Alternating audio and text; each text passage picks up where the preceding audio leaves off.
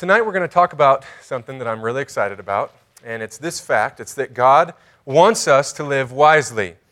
He wants us to live lives that are disciplined, right? Devoted to Him. And yet oftentimes we don't do that. We need an exhortation, a reminder, perhaps an example to point us in the right direction. Now, of all the creatures that God could give us as an example to follow, we might think He would give maybe a dolphin, right? Dolphins are maybe known as the most intelligent animal. Or maybe a border collie, at least of man's best friend. They're the smartest in the dog family. Maybe an elephant, right? An elephant never forgets. That would be a wise example to follow. But what creature is it that God points us to follow as an example of wisdom? And I want to just get us headed in the right direction with an old movie clip from at least my childhood that's maybe from your childhood as well. Austin, could you throw that up there?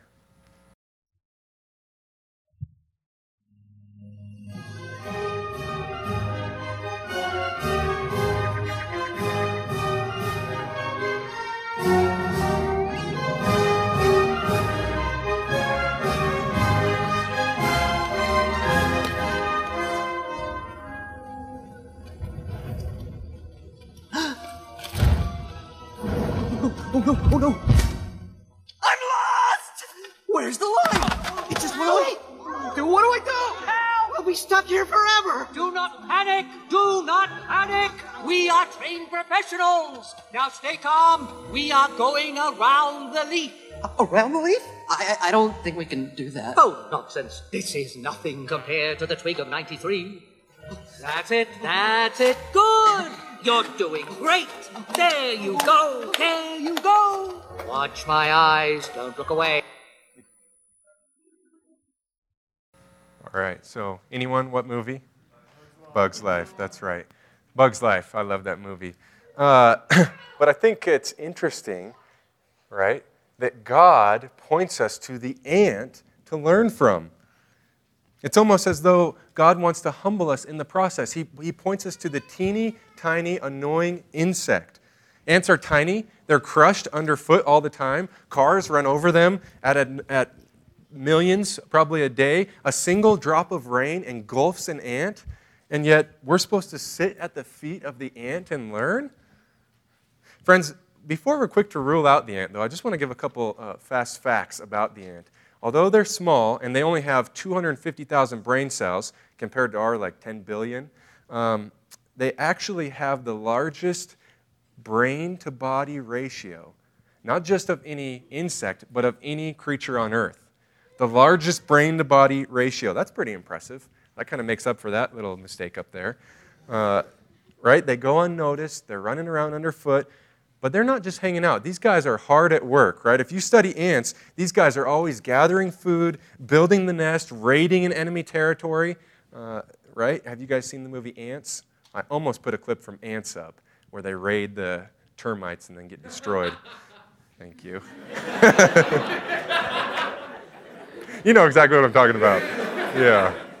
So that was second place to this one. Okay, still though, we're supposed to learn from the ant. What is so unique about an ant that God's going to point us in Holy Scripture to learn from?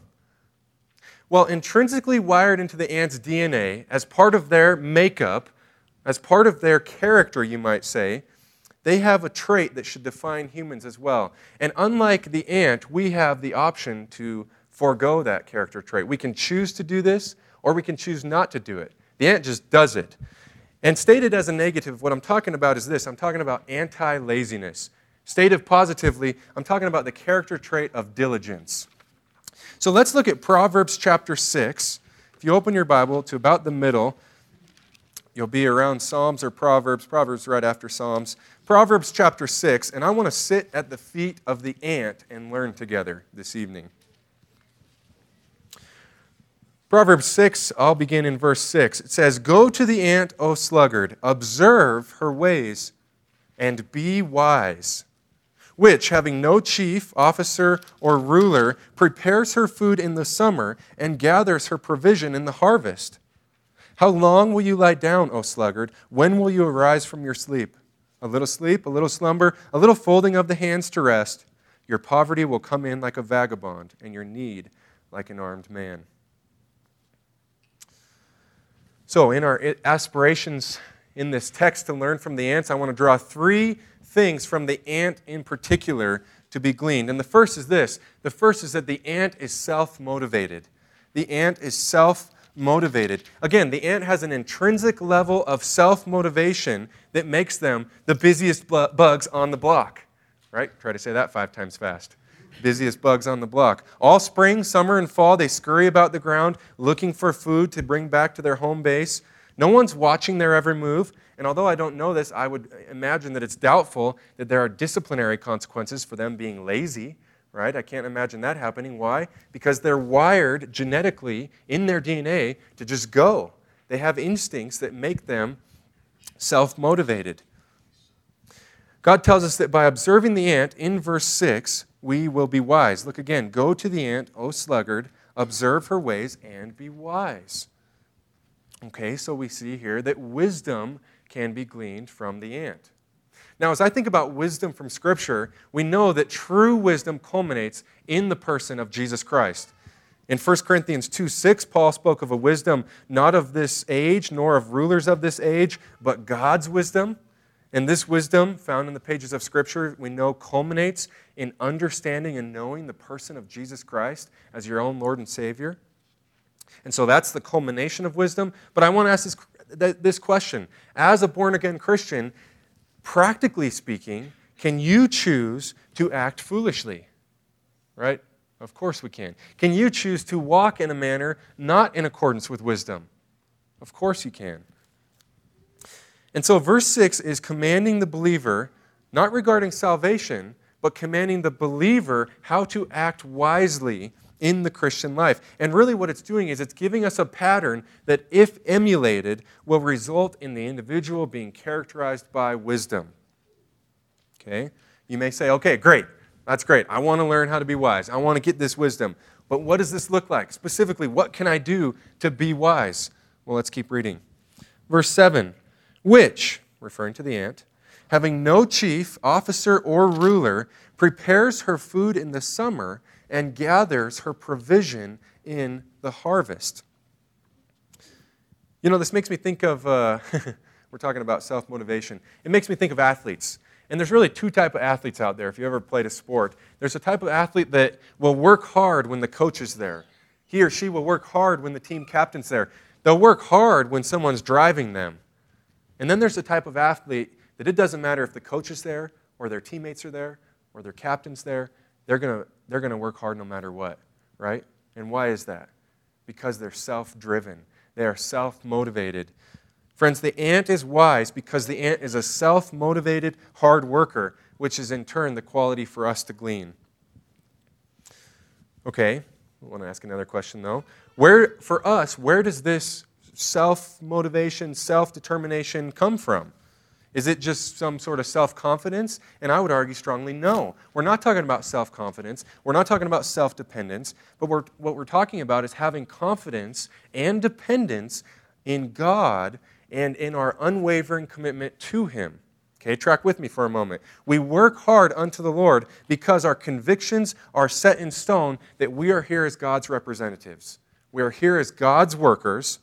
Therefore, on a vertical level, there's a sense in which our motivation comes from God. And yet, at an internal level, and looking at our peers, in a sense, we are self-motivated. As Christians, we need to be self-motivated. We need to be like the ant. And I think the 4th century theologian Augustine said it well when he said, "Pray as though everything depended on God, and act as though everything depended on you."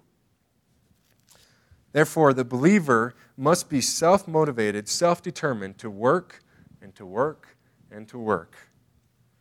And just as the ant doesn't need a fresh new kick in the rear every day, so we too must have our own drive. No one's going to be looking over your shoulder every day of your Christian life. We need to be self-motivated primarily due to this relationship, not due to any of these relationships. Tracking? In Philippians chapter 3, you can go there if you'd like, or just listen. Paul gives a human example of this you may be familiar with. Philippians 3, verse 12, he says, "Not that I have already obtained it, or have already become perfect or mature, but I press on so that I may hold of that for which also I was laid hold of by Christ Jesus." Verse 13, "Brethren, I do not regard myself as having laid hold of it yet, but one thing I do, forgetting what lies behind and reaching forward to what lies ahead, I press on toward the goal for the prize of the upward call of God in Christ Jesus." This is our human example of self-motivation. And friends, just like the ant, we need to be self-motivated. Now, in Proverbs 6, though, there's a second aspect of the ant that I want to draw attention to, and that is this. That is that the ant prepares for the future. Now, to get a running start, I'll start in verse 6 again. "Go to the ant, O sluggard, observe her ways and be wise, which having no chief, no officer or ruler, prepares her food in the summer and gathers her provision in the harvest." Do you have plans? Do you have goals in your life? Now, we want to be careful. We don't want to be like those in James who boast about things they're going to do a year from now and all the profit they're going to make. But you know what, friends? It's good. It's good stewardship to have plans and to have goals with your time, with your money, with your resources, with your energy and efforts. And ants, believe it or not, are notorious for their preparation. They are well organized and run a tight colony, always preparing for the next big storm, both literally and figuratively speaking. Adding to our ant theology, Proverbs 30, verse 25 says, "The ants are not a strong people, yet they store up their food in the summer." Okay, here's something interesting regarding this topic, preparing for the future. Ants and bears, okay, two unlikely creatures you'd put side by side. Although the ant is tiny and the bear is mighty, what do they both have in common? Right? They both prepare for the future because they both hibernate. And let me ask this question. If either the ant, although they're this big, and the bear, who's huge, if either of them fail to do their work ahead of time in the spring, summer, and fall, will they reap the consequences? Oh yeah. You're either going to have a really, really hungry bear come next spring, or you're going to have a dead bear sitting in a cave somewhere, right? And the same goes for the ant. If either one of them fail, they reap immense consequences. And you know what, friends? This is not all that different from what our perspective in the Christian life ought to be. Yes, with material planning, finances, time management, maybe you want to go to college to put yourself in a position to get a better job. But even more so, this should be our perspective spiritually in our walks with the Lord. We should always be preparing for the future. This was Paul's own perspective, and I do want you to turn to this one now. Turn to the New Testament to see Paul's perspective on this, to 1 Corinthians chapter 3. It's the 7th book in your New Testament. And here we're actually going to see Paul teach a crucial lesson on discipleship. And I want to note Paul's eye to the future in this passage. Starting in 1 Corinthians 3, verse 10, Paul says, "According to the grace of God which was given to me, like a wise master builder, I laid a foundation, and another is building on it. But each man must be careful how he builds on it." Okay, let's pause. So here Paul, just to get our bearings straight, he's talking about discipling a younger individual in the faith, and to provide an illustration, he speaks of a master builder building a house. And a master builder in this day and age would have been the architect, the engineer, and the builder. So you step back, you draw up the plan, you carry out the plan, you're everything. Okay, this was the master builder. And so he's talking about discipleship. Let's continue, verse 11. "For no man can lay a foundation other than the one which is laid, which is Jesus Christ." And so here's the scenario. A person has believed in Christ, right? That is the foundation. And in fact, if they haven't believed in Christ with all their, and only in Christ with all their heart, soul, mind, and strength, if they haven't put their trust only in Christ plus nothing else, if you were here last Sunday, Jesus alone, then they're a born-again Christian, and that's the foundation. Nothing else is a foundation. It's a fake foundation. Only that's a true foundation. But from that point forward, it is a crucial time of development. And I'm talking to you guys as disciplees and disciplers. As you begin to disciple someone, it's really going to define what type of man or woman is being formed and set the course for their earthly life. And so, what sort of perspective do you think the master builder has to have as he's building this house? Or let's carry the analogy through. What sort of perspective does the discipler have to have as he's building into another individual? What type of building is going to be built? And verse 12 answers this question. He says, "Now, if any man builds on the foundation with gold, silver, precious stones, wood, hay, straw," and then verse 13, "each man's work will become evident, for the day will show it, because it is to be revealed with fire. And the fire itself will test the quality of each man's work." Here, Paul really hits on so many aspects of discipleship. This is a rich passage on it, on church planting, on discipleship. But I want to hone in on one implication, and that implication is this, is that what sort of perspective must be acquired by the master builder? Well, the master builder, friends, must be focused on the end of it all. The master builder, as he builds the house, must be thinking of the fire that is to come and how he's going to build in light of that fire. Is it not the same with our lives? Right? We must invest into ourselves and into others, and we must do so carefully because only the accurately taught truths and principles of God's Word are going to remain. Those things that are instilled into ourselves and others must be done so with an eye to the future when both faith and character are going to be tested, right? There's going to be many tests on earth. There's going to be a big test at the end where ourselves and all those we've invested in are going to be evaluated, and only that which is in accordance with truth is going to remain. And so, we see we're not all that different from the ant, are we? We have to have our eye to the future, right? The ant is going to incur a brutal winter. So we too and our disciples will incur trials.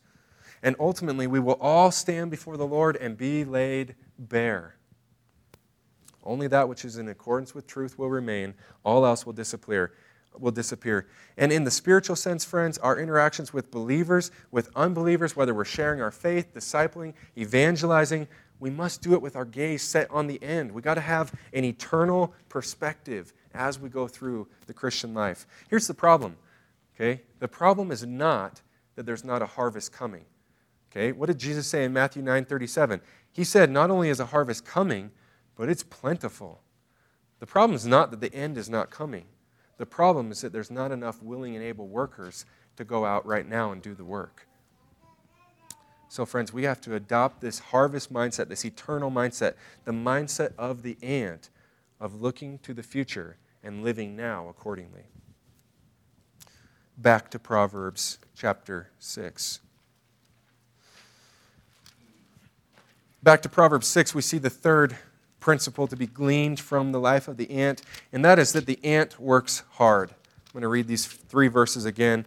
"Go to the ant, O sluggard, observe her ways and be wise, which having no chief, officer, or ruler, prepares her food in the summer and gathers her provision in the harvest." You want to know something crazy? Ants are not just hard workers. Ants are extremely hard workers. Get a load of this. An ant can lift an object, probably food or a piece of shelter, can lift an object above their head. I want to make sure I get this right. 100 times their body weight. Okay? And they can withstand forces. Imagine me laying down and then a bunch of weight pushing on me. They can withstand forces up to 5,000 times their body weight. These are tough little boogers. Okay? Now let's put this into human terms. That would be like me lifting 18,000 pounds above my head and walking 6 miles, setting it down, taking a 25-second nap, picking it up, 18,000 pounds back, 6 miles again. That would be the equivalent. I'm an engineer, I did the math, okay? That's the equivalent. Listen, guys, this is the life of an ant. They do this day in, day out. They take a quick power nap, 25 seconds, get up, do it again. They'll wander up to 100 yards from their nest, right? You saw them on the, don't lose the line. If you lose the line, it's bad news, right? But they'll wander that line up to 100 yards from the nest. Well, these are incredible workers, and friends, we are called to be the same. We are called to be incredible hard workers. No, not lifting things above our head. No, not power walkers or power nappers for that matter. But yes, we are called to be hardworking men and women, spiritually and in life in general. Not just spiritually. In life in general, we are to be characterized by hard work. Proverbs 18, verse 9 says this, the one who is truly lazy in his work, this one who's truly lazy in his work, is a brother to a vandal. Colossians 3:23, Andy taught on it last week. Whatever you do, do your work heartily, as for the Lord rather than for men. 1 Corinthians 10:31, whatever you do, do all for the glory of God. You get the picture. As the pinnacle, friends, of God's creation and as his representatives on earth, we have a duty but also immense motivation to work hard for his name's sake. Think about it. The ant doesn't even have that motivation. The ant just works hard because that's the way they are. It's in their genes. It's in their DNA. I was made to do this, so that's what I do. We have such a draw as being God's representatives, his vice regents here on earth, to work hard unto the Lord. Well, you tired of getting taken to school in terms of our character from the ant yet? I kind of was as I was studying this. So I wanted to look to a human example. Turn to Proverbs 31. Proverbs chapter 31. The excellent wife is, yes, a good example of an excellent wife. The excellent wife is an incredible example of a hard worker. I'm going to read this passage. Proverbs 31, verse 10. An excellent wife who can find? For her worth is far above jewels. The heart of her husband trusts in her, and he will have no lack of gain. She does him good and not evil all the days of her life. She looks for wool and flax and works with her hands in delight. She's like merchant ships. She brings her food from afar. Sound familiar? She rises also while it is still night and gives food to her household and portions to her maidens. She considers a field and buys it. From her earnings she plants a vineyard. She girds herself with strength and makes her arms strong. She senses that her gain is good. Her lamp does not go out at night. She stretches out her hands to the distaff, and her hands grasp the spindle. She extends her hand to the poor. She stretches out her hand to the needy. She's not afraid of the snow for her household, for all her household are clothed with scarlet. She makes coverings for herself. Her clothing is fine linen and purple. Her husband is known in the gates when he sits among the elders of the land. She makes linen garments and sells them and supplies belts to the tradesmen.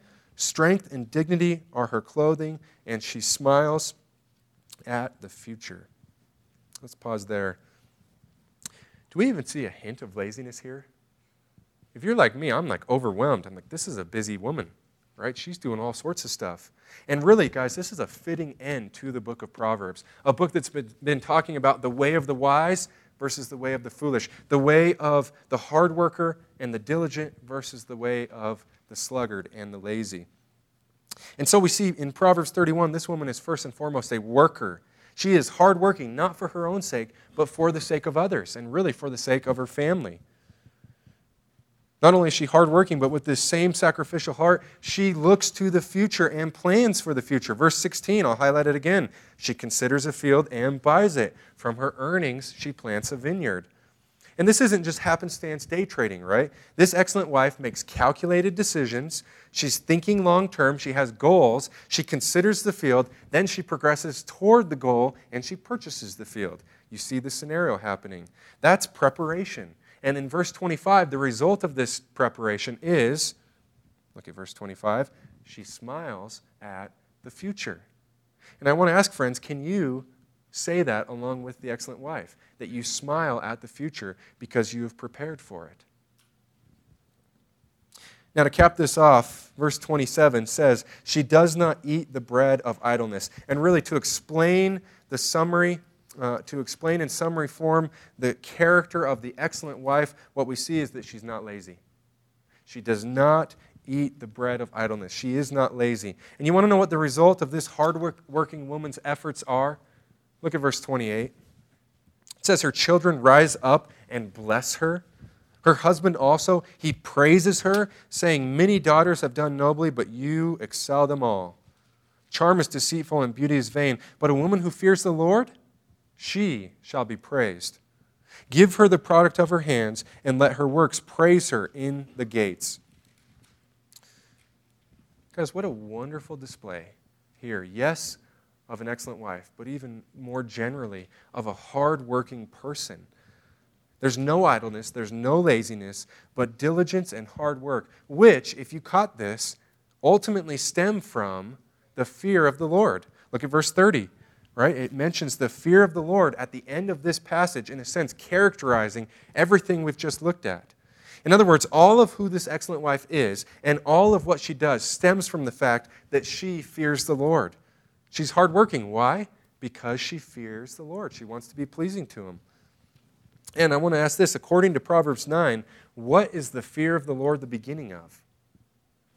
Proverbs 9:10, the fear of the Lord is the beginning of wisdom, right? It's the beginning of wisdom. Friends, take heed to the excellent wife. She walks in wisdom. And that's exactly what we're supposed to learn from the ant, is how to be wise. And you notice from this wife, she lives a life that's demonstrated by hard work.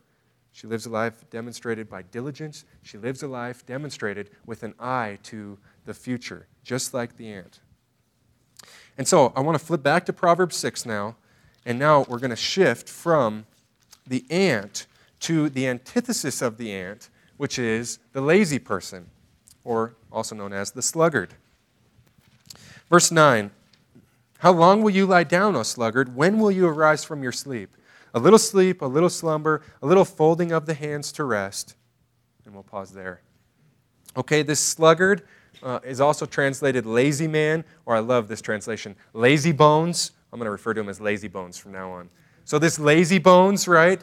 In any case, lazy bones here is a lazy person that lays around and accomplishes nothing. He lays in his bed, he sleeps well into the day, maybe gets up at some point, but then lays back down, takes another nap. There's no drive, there's no work ethic, there's no planning of the future, there's no self-motivation.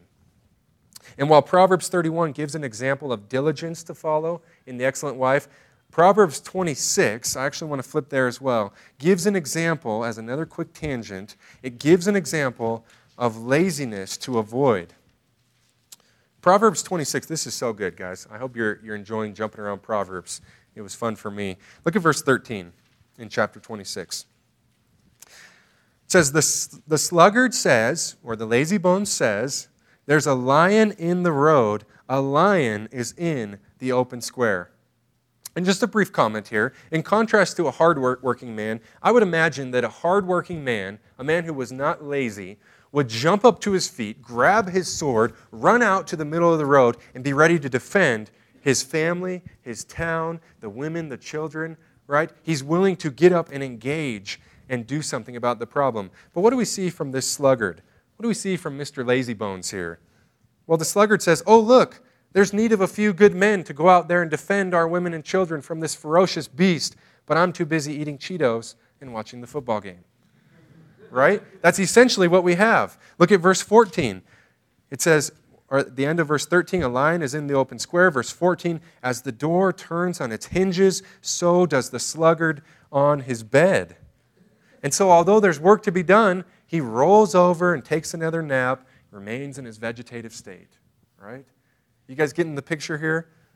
And you want to know what's sad though, friends? Here's the thing. This is kind of funny, but here's the sad reality. This makes me think of our generation. 20 to 30-year-olds in America today, right? 20 to 30-year-olds in America today, some things are difficult. Some things take work. They take effort, and it's so easy in our culture. If you don't want to do the work, do you have to do it? Not really. There's about 100 ways around it if you don't want to do it, right? How many times do you even have a moment of energy and ambition, and you make a list and you want to get it accomplished, only to give in to apathy and watch TV? I don't need to do that list. I can do that list later. Oh, man, I should probably go do this job, but, I'll do it later. Friends, I want to forewarn you, the life of the sluggard is not one that's desirable. Due to sluggardness, the lazy person lulls his body into a dormant mode where any previous motivation is stripped and given in to mere apathy. I mean, I'm talking bodily and chemically speaking. Does it not help if you get up and do something? If you've ever been down because of an injury or out for some reason, flattened on a bed, all you want to do is get up just to feel better, right? It actually helps you to do something and work, and yet the sluggard soon finds himself in a downward spiral because the motivation is sucked away due to laziness. And if you've been a lazy person for a period of time, you find yourself in a deep hole that can potentially be hard to get out of. Depression, suicidal thoughts, and maybe to escape this depression, you turn to some form of alternative reality, one where you don't actually have to do anything or see anybody, but where you can still experience success and maybe a hologram of fulfillment. What am I talking about? I'm talking about things like video games, right? I'm talking about things like reality TV shows, things that aren't really real, but you gain some sort of false fulfillment from them. Well, then this can progress to things like social media creeping or stalking, living other people's lives through them and gaining fulfillment through it. And these sort of things are really characterizing the trait of laziness that has now taken hold and is pulling this person down into the pit. Are you tracking? The lazy man sits around and does nothing, doesn't work hard, doesn't labor, doesn't grow tired and engage in normal life. And in fact, returning to verse 15 now, it says, the sluggard buries his hand in the dish. He's weary of bringing it to his mouth again. Eating now becomes a hobby instead of a necessity, instead of a means of survival. And you know people like this, right? Maybe you've been there yourself, where you eat for pleasure rather than for need. But you know, friends, this isn't even the end. It gets even sadder, in my opinion. The result of this unproductive soul, catch this, it's pride. It's actually pride. The result of being lazy and doing nothing physically is actually pride. Look at verse 16. It says, the sluggard is wiser in his own eyes than 7 men who can give a discreet answer. Here's the idea. As the sluggard begins to realize their unproductive state physically, their bodies don't do anything, they're worth nothing, they begin to compensate for it, and they elevate their intellect, their mind, their opinion. They elevate their view of their own wisdom. And it's this kind of attitude, friends, that makes this person not only a sluggard, but you want to know what else? It makes them a fool. It makes them a fool. Students, do you see the seriousness of this topic? Laziness is not something to be messed with. It'll take your body and it will take any productivity right away from you. Rob your motivation, suck you down into the sinkhole so fast you won't even know what happened, and I promise you it will destroy your life. It will destroy your life. And really, you want to see the effects of laziness? Here's an example. Be around someone who's smoked pot for a while, right? Go hang around someone, and I don't recommend for a long time, but observe someone who's been smoking marijuana for a while. To be honest, I would imagine marijuana doesn't really change all that much. But you want to know what it does do? It robs motivation, it robs drive, it robs diligence, and it sets in apathy. And that's the mark of someone who's lazy. They're apathetic. They sit around, they don't care, they don't actually do anything. Friends, our exhortation tonight is to flee laziness. Be a hard worker, be diligent, be wise. Now back to Proverbs 6. There's one more lesson to be gleaned from this passage. I want to consider the consequences of laziness, although we've been doing that. Finally, in Proverbs 6, verse 11, it says, your poverty will come in like a vagabond, and your need like an armed man. So not only does one experience all the hardship, or potentially could, not every scenario, but it may very well lead to everything we just discussed. In addition, though, this text tells us that the sluggard soon finds themselves in need of our most basic needs, right? Here's the thing. Not only is this not desirable in terms of a lifestyle, it's not even sustainable. Food, which costs money. Clothes, which costs money. Water and electricity, which costs money. In our culture, a lot of people drive a car, which costs money. All these things cost money. And does money grow on that tree or that tree or that tree? No. Money comes from work. You have to work in order to live. Proverbs 21, verse 25. A slacker's craving will kill him because his hands refuse to work. Proverbs 13, verse 4. The slacker craves, yet has nothing. Proverbs 20, verse 4. The slacker does not plow during planting season. At harvest time he looks, and there's nothing. Right? Again, this lifestyle is not only undesirable, it is not sustainable. You cannot go on and not work. And here's what's going to happen in our generation and in our culture. We're going to have a lot of people who are homeless. We're going to have a lot of people who are on government support, and we're going to have a lot of people living with their parents into their 30s. Aren't we? Friends, learn from the Scriptures tonight. Please, learn from the Scriptures not to be lazy. Now, in closing, this really ends our series on discipline and dependence, God's grace and man's pursuit in the Christian life. And I want you to just reflect introspectively here, not on just tonight, but even going back through what series or what sermons you've been at. And I want to ask you these questions. Have you changed from it? Have you changed from this series this summer? Have there been any radical differences that could be observed from an outside onlooker into your life? Have you applied the principles from this summer into your life through discipline? Have you applied even one principle into your life from this series? Guys, this entire message tonight is an exhortation not to procrastinate and put it off. In a word, don't be lazy, right? I'm thinking of the verse in James, to the one who knows the right thing to do and does not do it, to him it is sin. We're talking about sin. I think of a quote in Pastor Dave's office. It says, "You are today who you are becoming." In other words, change doesn't just happen. It must be sought after.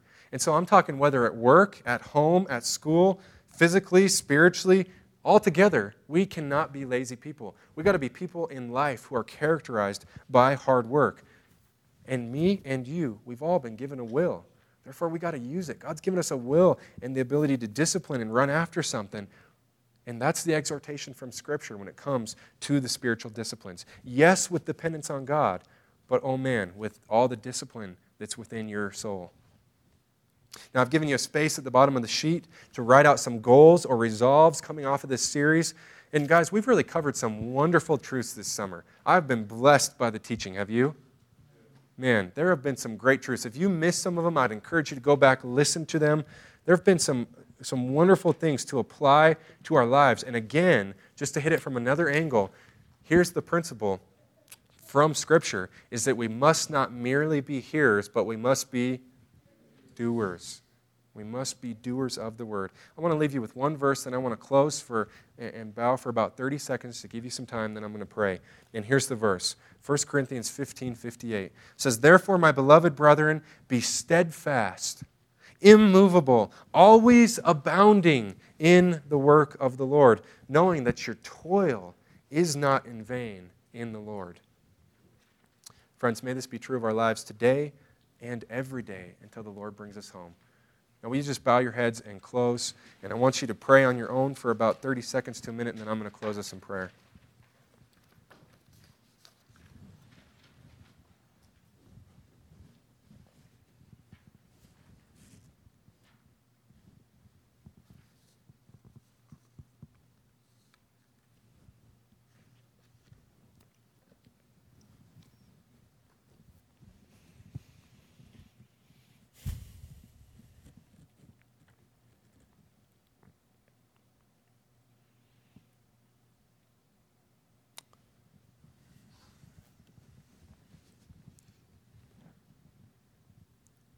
Father, what a thing.